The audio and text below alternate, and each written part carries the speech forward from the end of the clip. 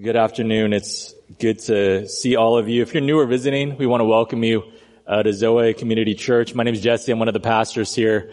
If I haven't had a chance to meet you yet, please come and say hi. I'll try to put on my best foot forward or whatever, however that goes. Just some quick housekeeping to keep you all in the loop. Man, I feel like this moved forward since last week. But some quick housekeeping. So last week we finished the book of Jude. So we were preaching through Jude. It was a short book. It took us a few months though. We finished that. And as we do at Zoe, we preach through books of the Bible. But this summer, since a lot of people are traveling and it's kind of an in-between time where we don't want to start something new right away, what we're going to do is we're going to do a summer series through the parables of Jesus in Luke. Okay, so we're not doing all of Luke. We're not even doing all the parables. There's a bunch of parables in Luke, but we're doing about 7 of the parables. So we're going to do that. Each of them is going to kind of be a one-off where you don't necessarily need to be there the week before to know what's happening this week. And then after Labor Day, or maybe Labor Day, I forget what we're going to do. But right around that time, kind of at the end of summer, what we're going to do is we are going to start a new series through a book of the Bible. And this book is unlike anything we've done so far. Okay, it's totally different than any other book we've done in our short history. So get excited, all right? I think that this will maybe blow your mind. Some would even say that this is the craziest book in the Bible. And I figured I should explain that a little bit because I say it all the time. And it's kind of become a joke, but it didn't start as a joke. What happened was when I first started preaching, there was one preacher that I really looked up to, and I had a chance to talk to him and ask him kind of about his sermon preparation process. And one of the things that I really looked up to him about, one of the reasons why I really liked his preaching was because when he preached the Bible, it really seemed to come alive. Like I felt like he knew it so well, and it would just like come, there's just something about it. Like he got really deep into the text. So I asked him, like, what do you do? How does that happen? Do you like drink caffeine? Do you take steroids? Like what's going on? And he said, this is how I remember it. So maybe he didn't exactly say it this way, but he said, whenever I study a passage of the Bible to preach, I study it and I study it and I study it until I feel as if it's the craziest passage in the Bible. That's how I heard it. I think that's what he said. The craziest passage in the Bible. Every single passage, every single book, every single verse in the Bible is a gold mine. Okay, that's what I took away. So whatever passage I'm preaching, my goal is to study the passage and keep digging into the text, mining truth to the point where I can say, wow, I think this might be the craziest passage in the entire Bible. That's what I'm shooting for every single week. It's not a comment on one book being better than another or one passage being more exciting than another. It's not about comparison.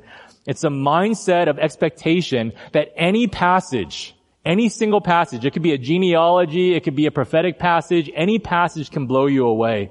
And my hope is that this will catch on here to a certain extent. In fact, it has been a little bit. Someone texted me and said, I've been reading 1 Corinthians and it might be the craziest book in the Bible. That's just music to my ears, okay? I just love when people say that kind of thing, whether it's John or Judges or whatever book.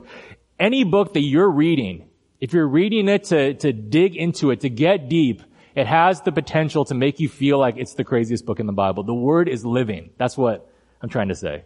And it gives life. And for newcomers here, visitors, we're glad you're here. If you're a little newer to the church, just by way of housekeeping again, Zoe, the name of our church, is actually the Greek word for life. There are multiple Greek words for life. There's a word for biological life. Zoe is the word for true life or spiritual life or eternal life. The kind of life that is only available in Jesus Christ. He said, I am the way, the truth, and the Zoe, okay, and the life. And that leads us to our text today. If you could open your Bibles to 1 Timothy 3. We're starting the parables next week.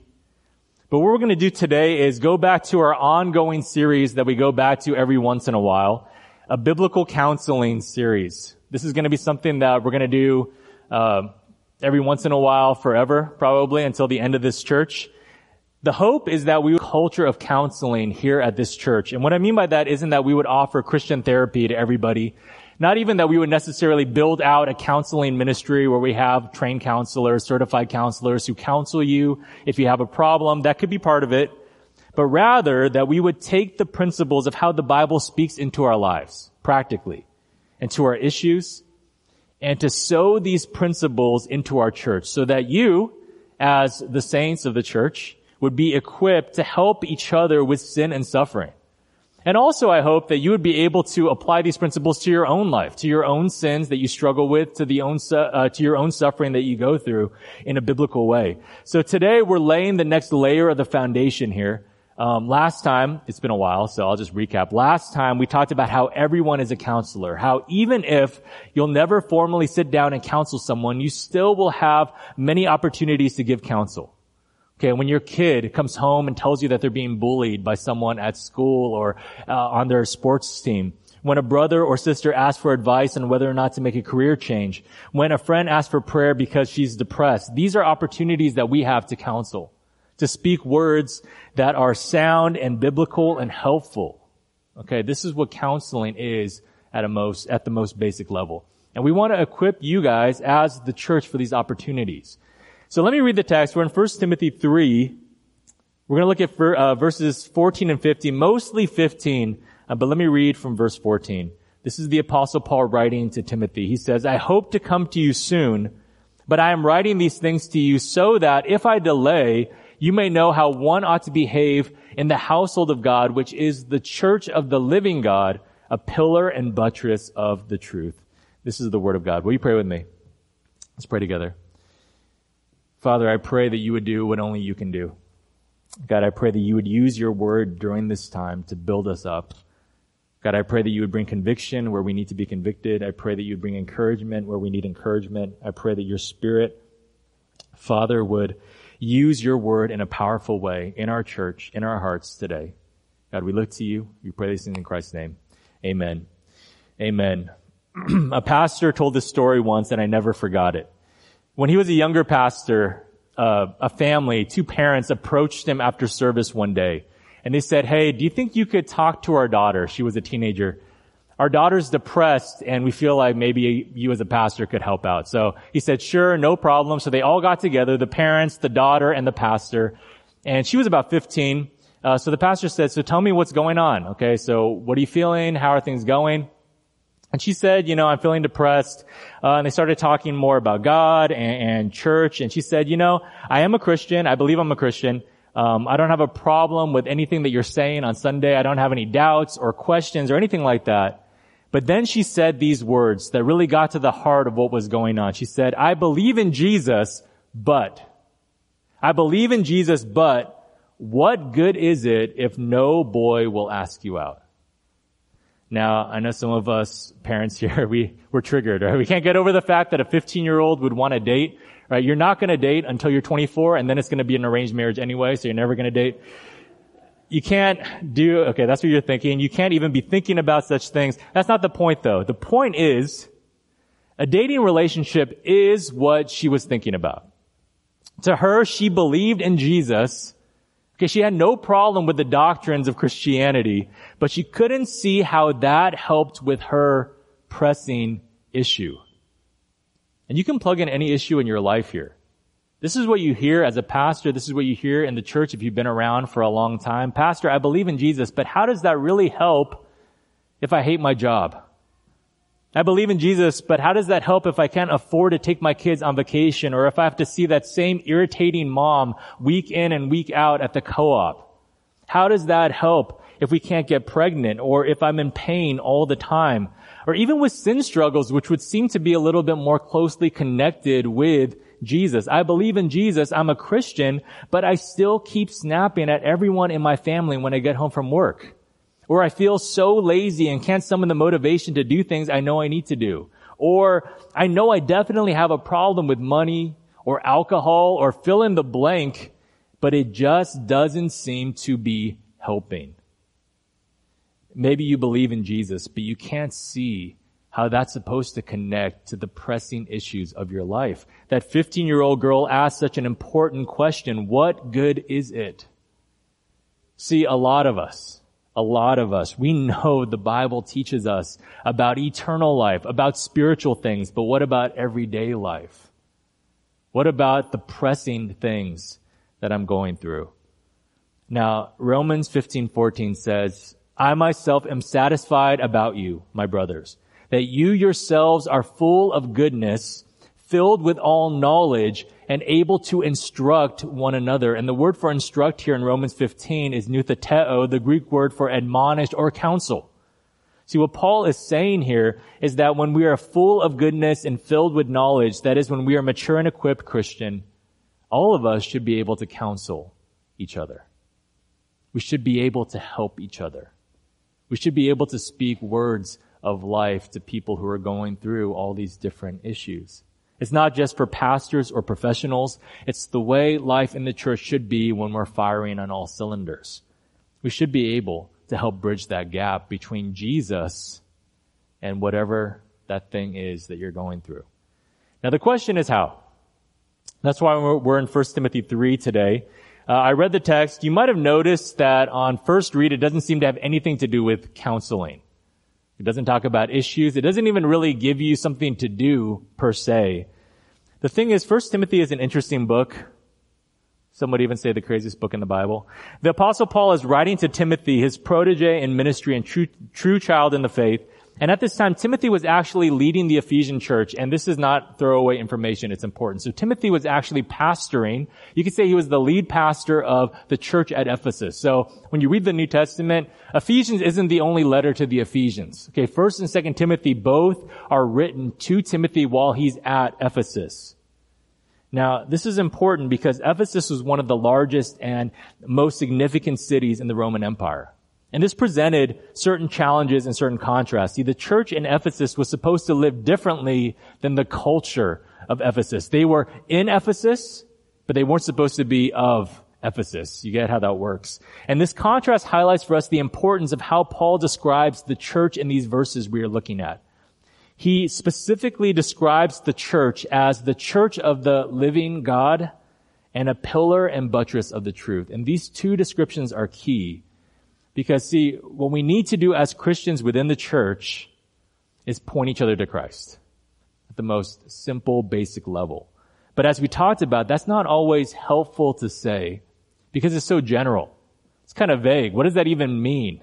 Point people to Christ. Someone has an issue and you just say, look to Christ. How does that help? What do we mean by that? These two descriptions help us to understand what we're specifically aiming for when we're pointing to Christ. In pointing to Christ, we're seeking to point sinners to the better Savior. And in pointing to Christ, we're seeking to point sufferers to the better story. Now, we're going to unpack that. But basically what I'm saying, in other words, is biblical counsel. Giving people sound words that actually help from the Scripture at a fundamental level is about replacing on the one hand and about resituating on the other. These are some of the most important ideas I learned in my time studying counseling, replacing and resituating. And if you grasp these two ideas, it'll completely change the way that you look at your own issues, the way you parent, the way you deal with conflict with other people, and the way you interact with brothers and sisters in the church. So let's get into it. Only 2 points today. Okay, I'm feeling different. Okay, 2 points. We're going to break this down. First, replace. That's the first thing, replace. What we're called to do is to replace the worship of dead idols with the worship of the living God. Or to help people replace the worship of dead idols with the worship of the living God. As one of my teachers said, and I paraphrased him, we need to point sinners to a better Savior. Look at verse 14. Paul says, I hope to come to you soon, but I'm writing these things to you so that if I delay, you may know how one ought to behave in the household of God, which is the church of the living God. Okay, you can stop there. Paul says he's writing these things in this letter so that Timothy might know how one ought to behave as part of the church and so that he can teach others. Ultimately, this is about living, how we respond and how we react to different situations, and how we proactively walk in obedience and righteousness. But notice how Paul describes the church, first as the household of God. And we already talked about this last year. We did a series called Ecclesia where we talked about the different metaphors for the church in the New Testament. So we actually talked about how the church is the household of God, right? The church, the word church means, in Greek is Ecclesia. It means the assembly. So the church is the people of God. And Paul says the church is the family of God. But then he says something interesting. The household of God, the family of God, is also the church of, the assembly of the living God. The living God.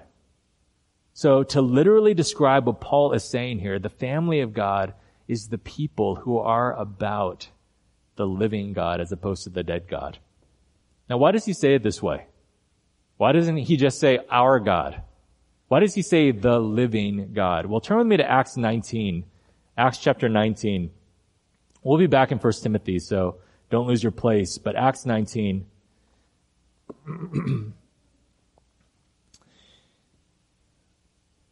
Acts is the fifth book of the New Testament. So it's Matthew, Mark, Luke, John, Acts. Okay, Acts 19. We'll look at verse 1.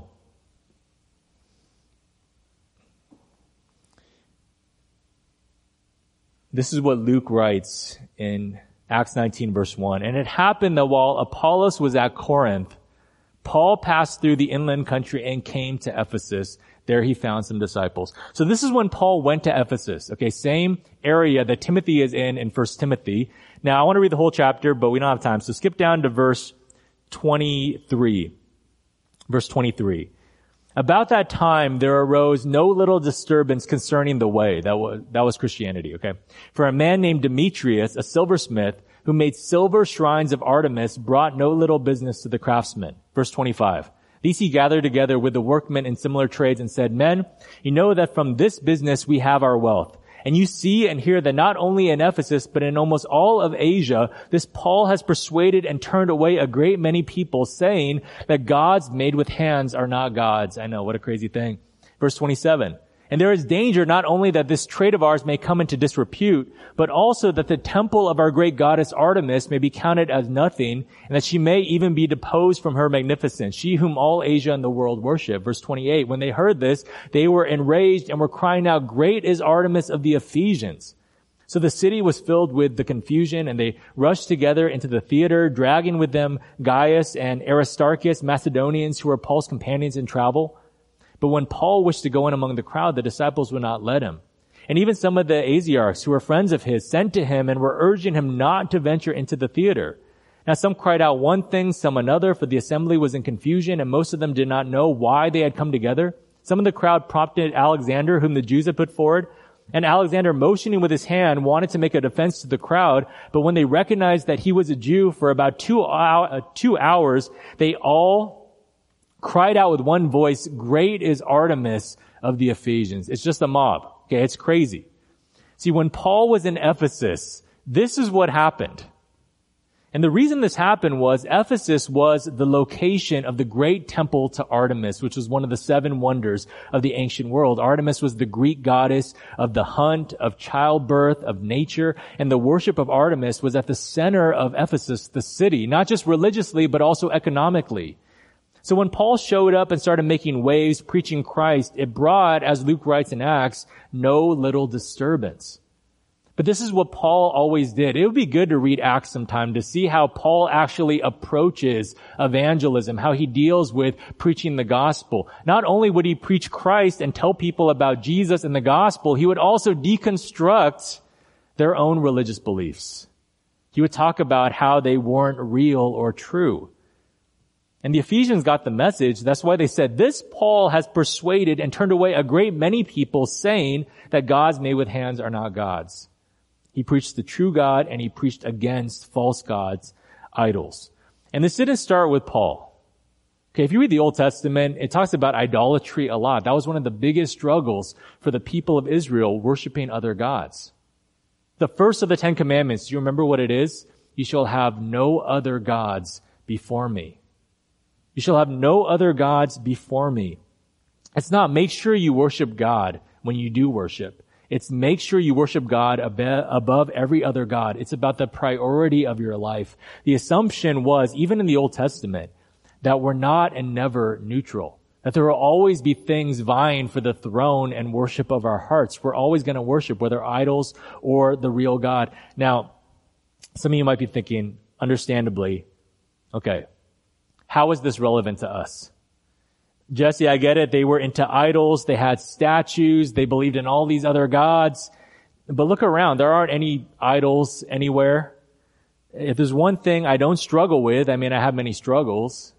But if there's one thing that I am never tempted to do, it's to fall down on my face and bow down to some statue in my house. I've never even been tempted to want to convert to the Greek pantheon or anything like that.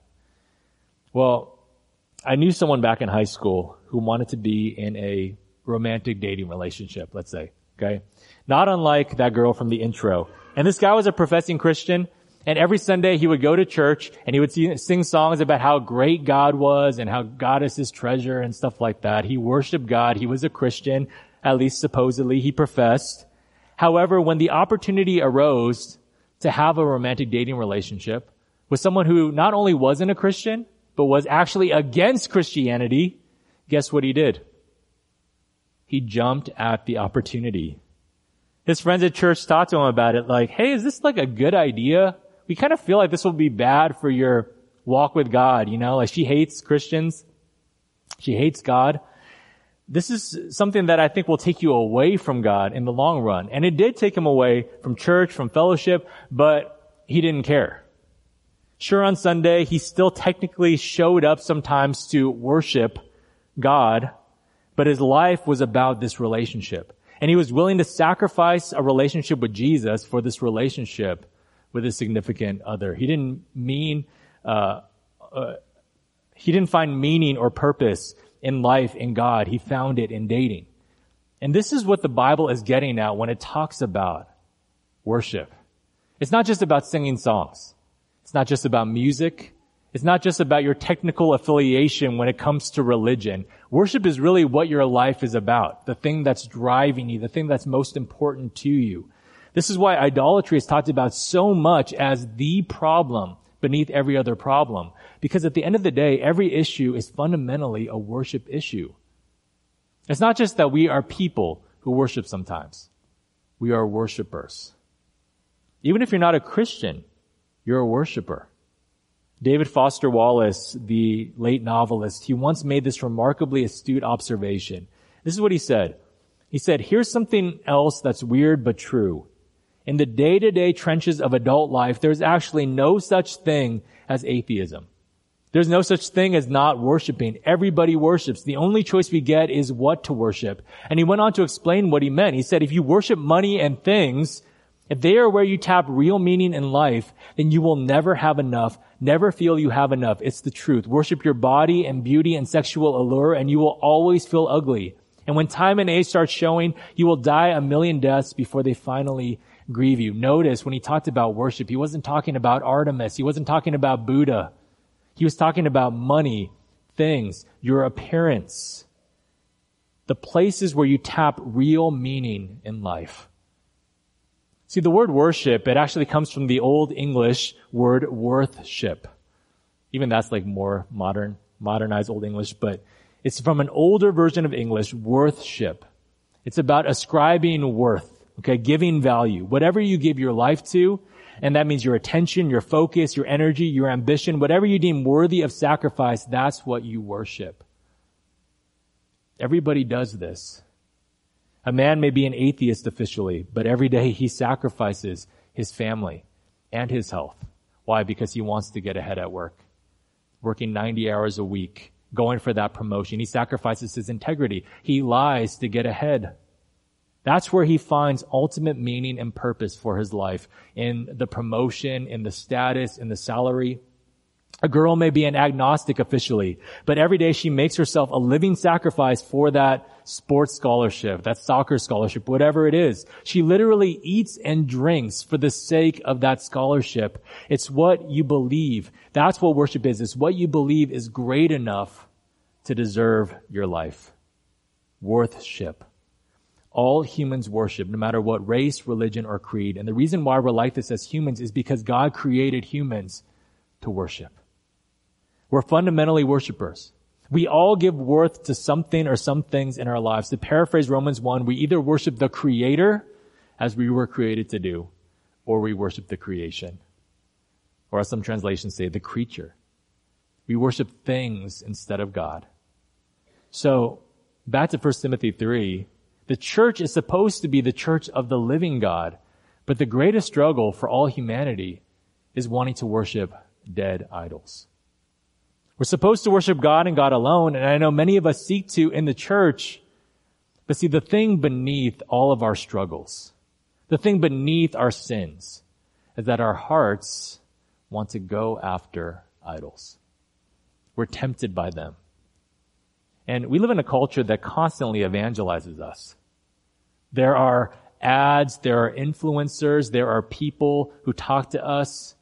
The culture constantly, our society constantly holds up certain things as being the thing that you need to live for. And it's hard for us to say no. All of us struggle with this. Some of us, it's the approval of people. That's where we struggle. We feel like we need to live for it. If people don't like us, then we feel like our lives are over. Some of us, it's the security that comes with money. Some of us, it's a certain lifestyle because we want to be seen a certain way. Do we understand that the sins we struggle with, the issues that a lot of us struggle with, are all at the most fundamental level, worship issues? Okay, let's make this practical. Let's say you're struggling with outbursts of anger. Not righteous anger, okay? You know it's not righteous. You can even admit that. You know that your anger is not good. You lose it with your wife, with your kids. It's really starting to affect your family in a bad way. What do? There might be some practical things that could help. Count to 3, before you get angry so they have time to run away or whatever. Maybe you tell your family to stop being so irritating. That always works. Maybe you need more sleep. And there is a component to that, a physical component. Making those changes could help. But you didn't really get to the root of why you get angry. Your anger is the fruit of worship gone bad in your heart in some way, if the Bible is describing human nature accurately, which it is.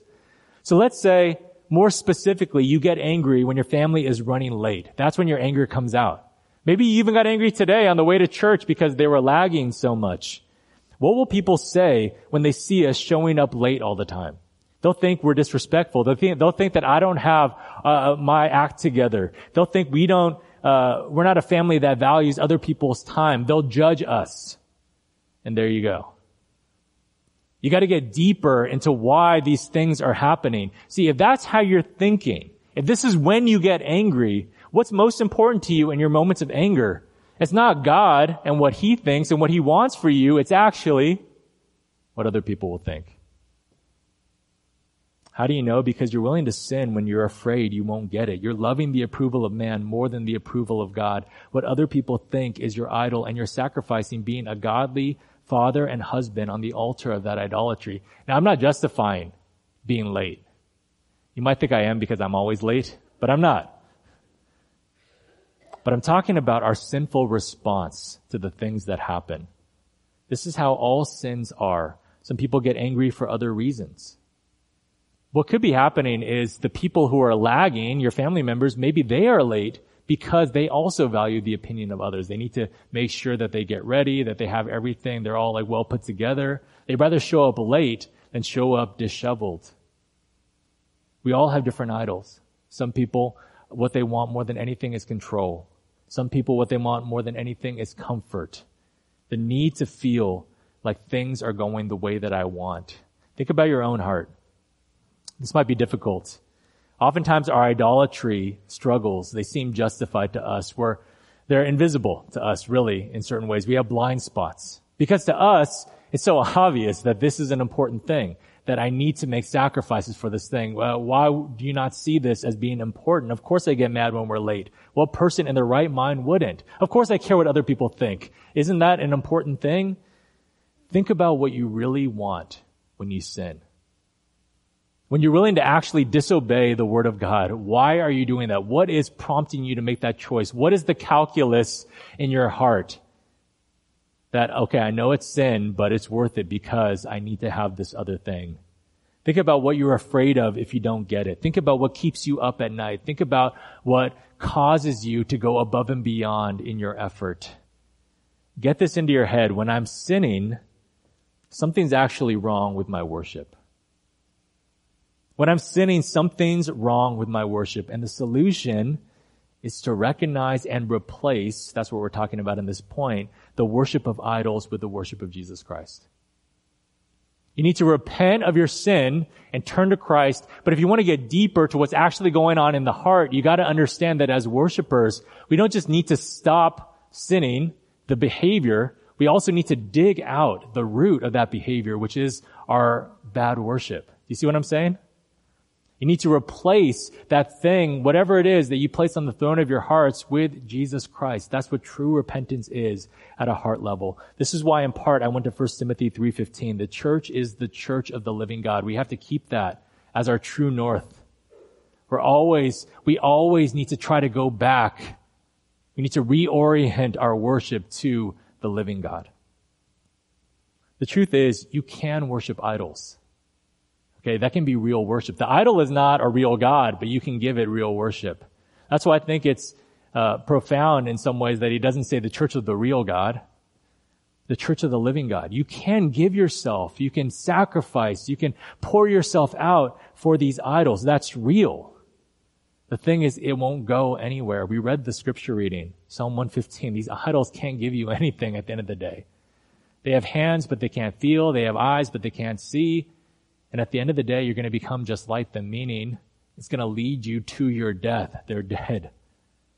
It says, David Foster Wallace observed, he said, worship money and it'll never be enough. So many of us, we don't believe that. We know that it's never enough for anyone else, but I know when I hit that goal, then I will be satisfied. No one ever is. Worship beauty and it'll kill you when you start to age. And you see this with some people who basically mutilate their bodies with endless surgeries in this quest for beauty, and yet it never returns them to their youthful state. Just as the false god Baal was unable to deliver in the days of Elijah. Do you remember that? Because Baal was a dead idol. So are our idols unable to deliver true meaning and purpose and joy and life. So the first step is to recognize, what are the idols that tempt you? Where does your worship tend to go wrong? And the thing about our society is, again, there's nonstop evangelization toward these idols. What are the things that are influencing me? I mean, I heard someone say, take a screenshot of your For You page on Instagram or whatever social media you frequent. The algorithm will tell you what you're into. People always want to deny it, right? It's all like fancy watches and nice cars. You know, I'm not worldly. I don't know why they're showing me this. I don't even want to see this. Get away from me. The algorithm will tell you if you don't know. Ads will tell you what you don't know. All these things are pointing you toward idols. So you need to recognize what's going on at the level of your heart, the war for your worship. So recognize and then replace. There's only one living God, and he's not just the only God. He's the only true God. The only God who is actually worthy of being called God, the God you were made for. Don't just look to dead gods because they can't do anything for you. Look to the true God who can save you from real purposelessness and misery. It's like in John 4. Do you remember this story? I'll just paraphrase it for you for the sake of time. The woman at the well, Samaritan woman, she was an outcast because she had 5 husbands. She was living with someone who wasn't even her husband now. And Jesus started talking to her while she was drawing water, and he asked her, would you be interested in living water? She's like, okay, what is that? Are you a salesman? And he starts explaining what that living water is. And again, in light of our text, think about even how Jesus is talking. Living water. Okay, living water. She said, okay, well, now that you told me about it, I'll never thirst again. Sure, where can I get it? And Jesus said, well, call your husband. And she said, I don't have one, which is technically true. And he said, yeah, I know you've had 5 and you're living with another guy. And she's like, I perceive that you are a prophet. Like, how did you know that? And then what does Jesus talk to her about after that? Can you remember this? Maybe you don't remember it the same in your head, but what does Jesus talk to her about after this? He doesn't talk about methods of getting water. He doesn't give her a sales pitch, and he doesn't even talk about water at all at this point. He starts talking to her about worship. And then she believes in him. And here's what happened. She kept trying to find something in these relationships. That's what you see in the story. Obviously, she wasn't finding it. She went from husband 1 to 2 to 3 to 4 to 5, and then to this next guy. It's like she was drinking from so many different wells, and she was still as parched as ever, but Jesus gives living water. See, what helps her is that she actually finds the Messiah, and she believes in him, and that changes the trajectory of her life. She finds a different meaning and purpose for her life. She goes and she tells everybody, I think I found the Christ. Every idol will chew you up and spit you out in the end. That's why you see all these people who got everything they wanted, athletes, entertainers, CEOs, who choose to end their own lives sometimes because they reached their idol and found it to be dead.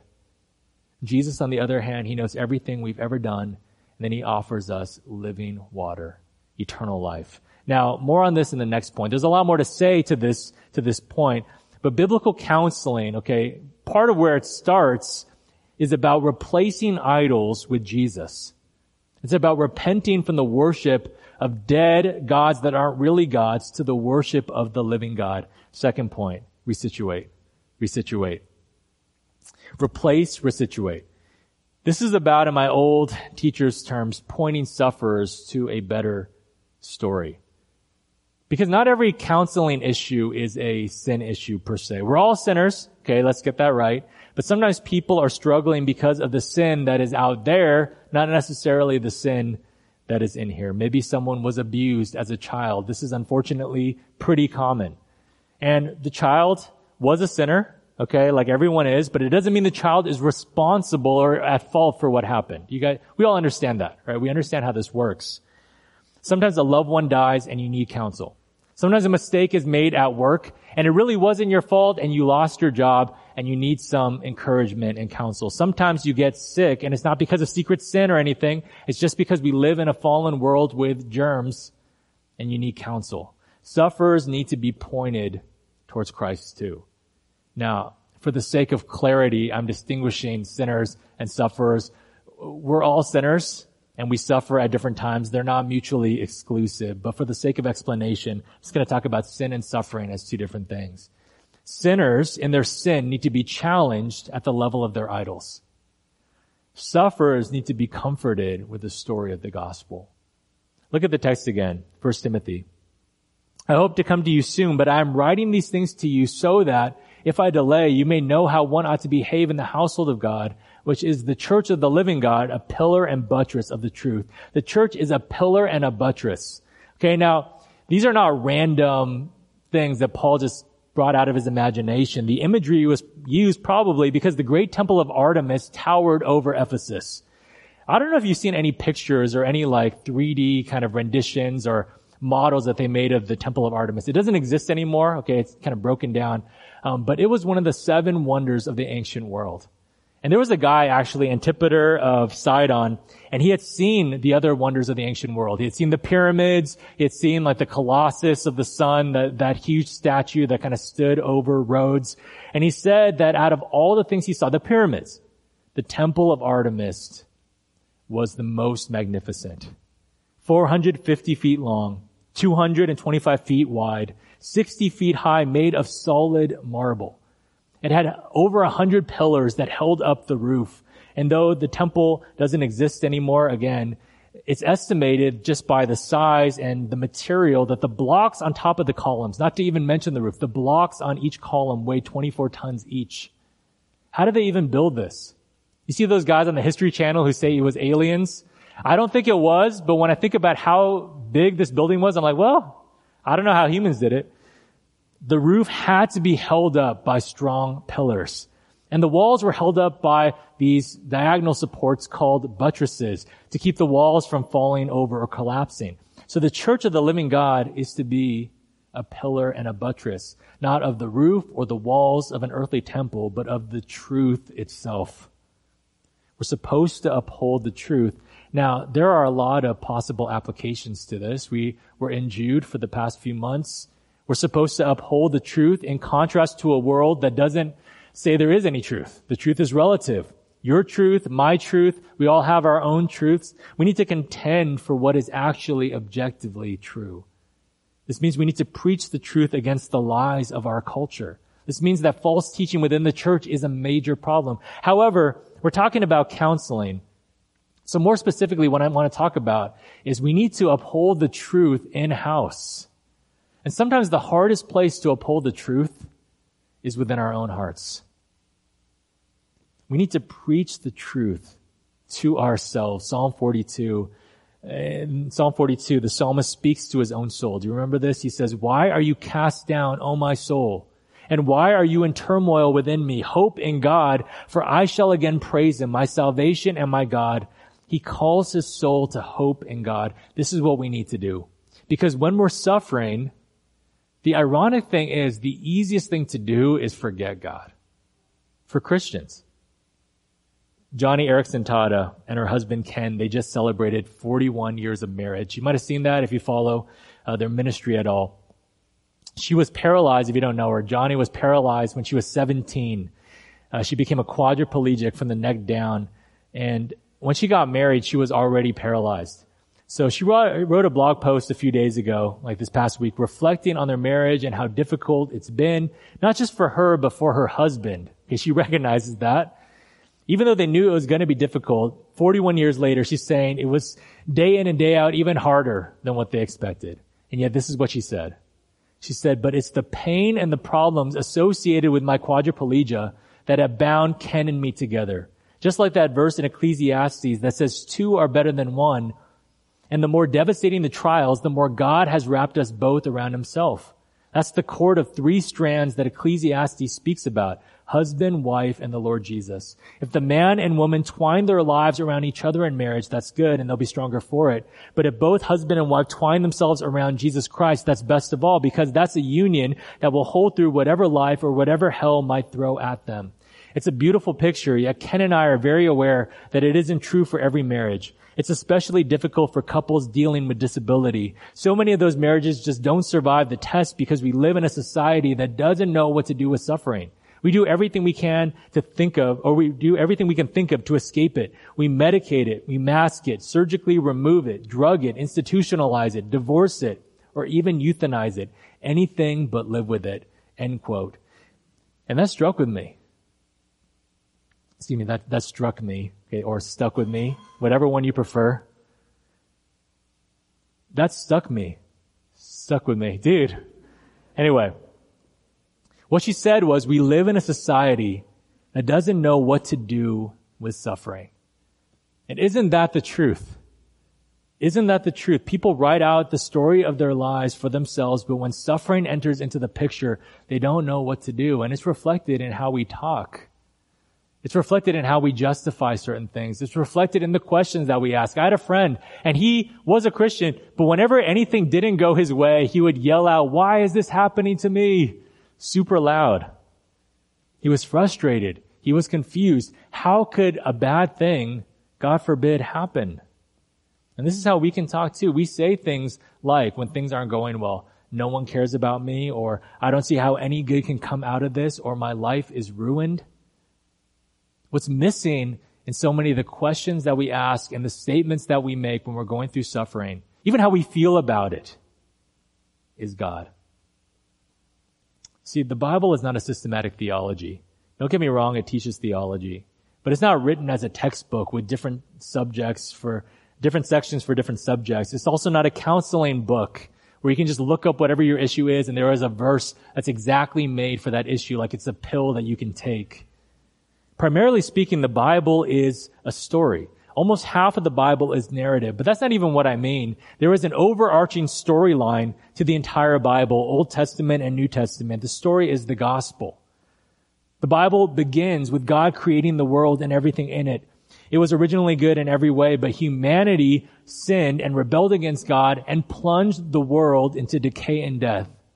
But if you keep reading, you see that God is a redeemer, and the story of the Bible is redemption, and God himself steps into the pages of his own book, so to speak, in the person of Jesus Christ, and he gave his life to save the world. After he died, he rose from the grave, conquering sin and death, and he will return to ultimately make all things new. Now, there's more to the story than that. Obviously, the Bible is a long book, but that's the basic storyline, the basic plot of the Bible and of all creation. It's creation in the beginning, there's the fall, there's redemption, and then there's new creation at the end.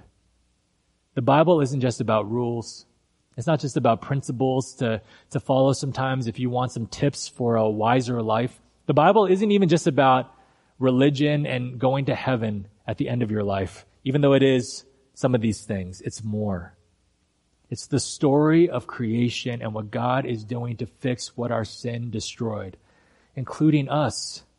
This is the gospel. This is the good news. That's what gospel means. It's the true story that the Bible tells. Now, if you're a Christian, You probably heard this before. My old pastor at Lighthouse, the church that planted us, he would literally preach the gospel every sermon in basically the same way. And as time went on, you could tell that people were zoning out. They were tuning it out. I already heard this story before. I've heard it a million times. I believed it when I was 5 years old, when I became a Christian. But understand how remembering this story and resituating ourselves, more importantly, within this story helps us with whatever life throws at us. Because one, it reminds us that suffering was not a part of God's initial design. God didn't create suffering on any of the 7 days of creation. Suffering is a result of sin entering the world. All the things that make life difficult, work frustrations, relationship, conflict, death, they are a result of the fall. This means God isn't out to get us. This means that God isn't toying with us. The universe is not some cold place designed for our suffering. So you can hope in God, too. It reminds us that God is a redeemer in the business of redemption. This is the part of the story we need to resituate ourselves in again and again. God has a plan for his fallen creation. And Christian, you're part of that. Christian, God has a plan for your life. I know it's so cliche, but it's true. God is sovereign over everything. In Romans 8:28, it says, "And we know that for those who love God, all things work together for good, for those who are called according to his purpose." The gospel gives us hope that right now isn't the end of the story. See, there's purpose in our suffering. If you read through the scripture, you see that suffering is something that actually brings us closer to God, or it can. It's something that can make us more like Christ. It can be that way.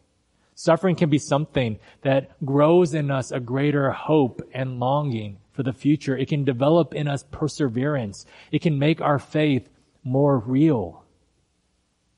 Christian, you might be going through something that probably isn't going to get better. A lot of Christians struggle with these kind of things. The pain isn't going to go away anytime soon. That loss can't be undone. Resituate yourself in the gospel story. See, what you need more than anything is perspective. And good news. God is redeeming and will redeem what you're going through. These afflictions will store up for you an eternal weight of glory if you do not give up.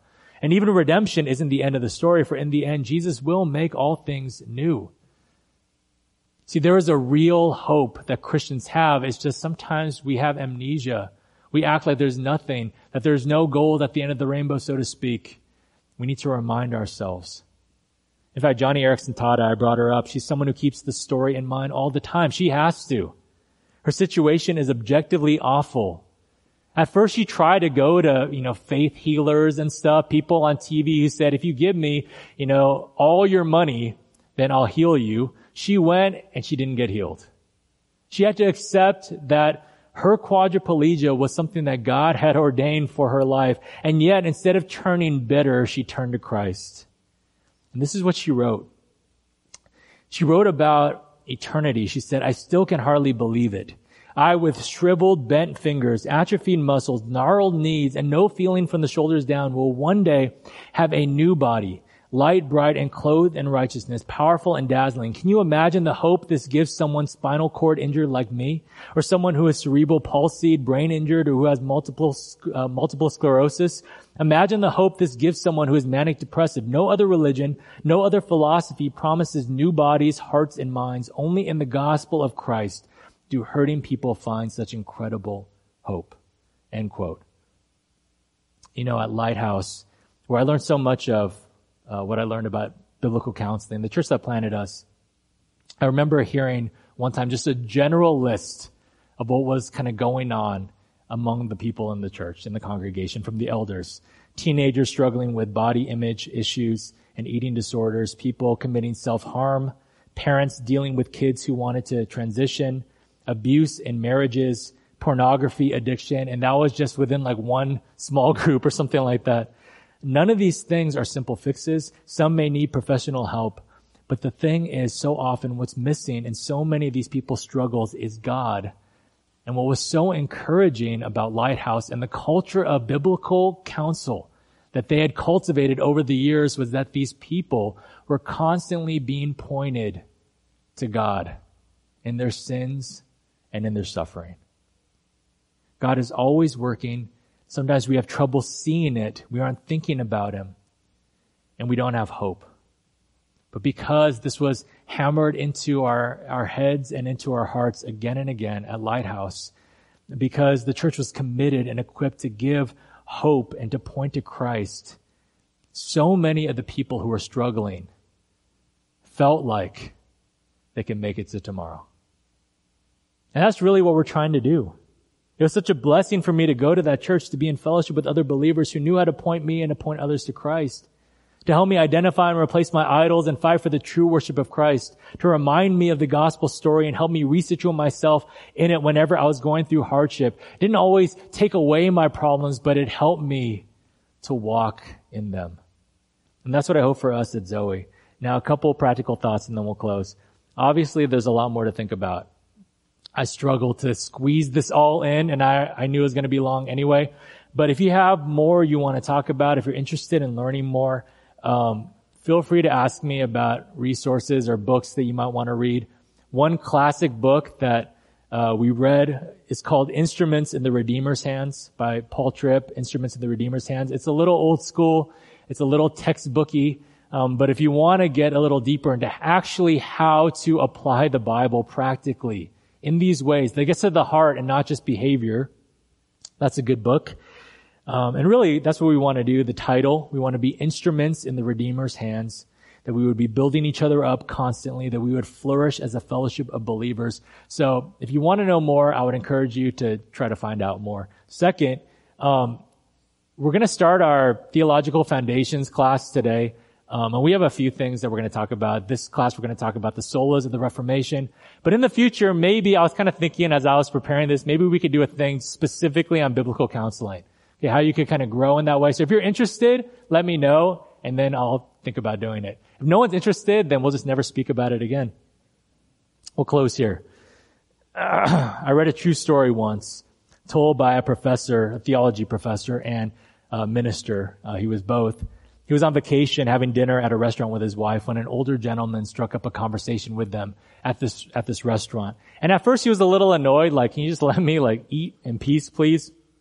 But when it came out that this man was a professor and pastor, the older guy lit up and said, oh, let me tell you a story about a pastor, my old pastor. And the old man explained that he grew up with a single mother, which in that day and in his small town was a source of great embarrassment for him and shame. He didn't know who his father was, and people constantly reminded him of it. He started going to the local church, though, when he was still a young kid, and he really liked it. He loved hearing the word of God. He became a Christian, but he would always self-consciously show up late and leave early. He didn't want to have to, talk to anybody or answer questions about where his family was or even get to know people. He didn't want to be judged. He just liked hearing the sermons and worshiping. One Sunday, he got so caught up in the service, he didn't want to leave. And before he knew it, they were dismissed and everyone starts getting up and talking around him. He tried to rush out before he had to talk to anyone, but then he felt a hand on his shoulder. It was the pastor. And the pastor said, hey, young man, what's your name? I've seen you around, never got a chance to introduce myself. Who are your parents? And the boy panicked, not knowing what to say. And the pastor must have seen the look in his eyes and figured out kind of what was going on right away. So he pivoted and he said, oh yeah, never mind. I know who your family is. There's a distinct family resemblance. You're a son of God. That's right. You're a son of God. Just one little conversation, one little kindness, one little pointer to Christ. And this old man was still telling this story about how this pastor, but really it was about how the church changed his life all those years ago. That time when he was at a church service and he was pointed to his truer identity in Jesus and the better story of the gospel in just one little word. Look, you don't have to be a pastor. You don't have to be a theology professor to do that kind of thing for your brothers and sisters here. So Christian, what good is Jesus? He's the Redeemer who redeems our suffering and rescues us from our sin for all eternity. He is the living God who stepped down into the pages of his own story to take the ultimate suffering for us, to bear the weight of our sin, to make us new even now. He is the Savior who knows everything about us and yet loves us still, as we talked about in Jude. He is living, he is better, and he can help us with the issues that we face. So what do we need to do?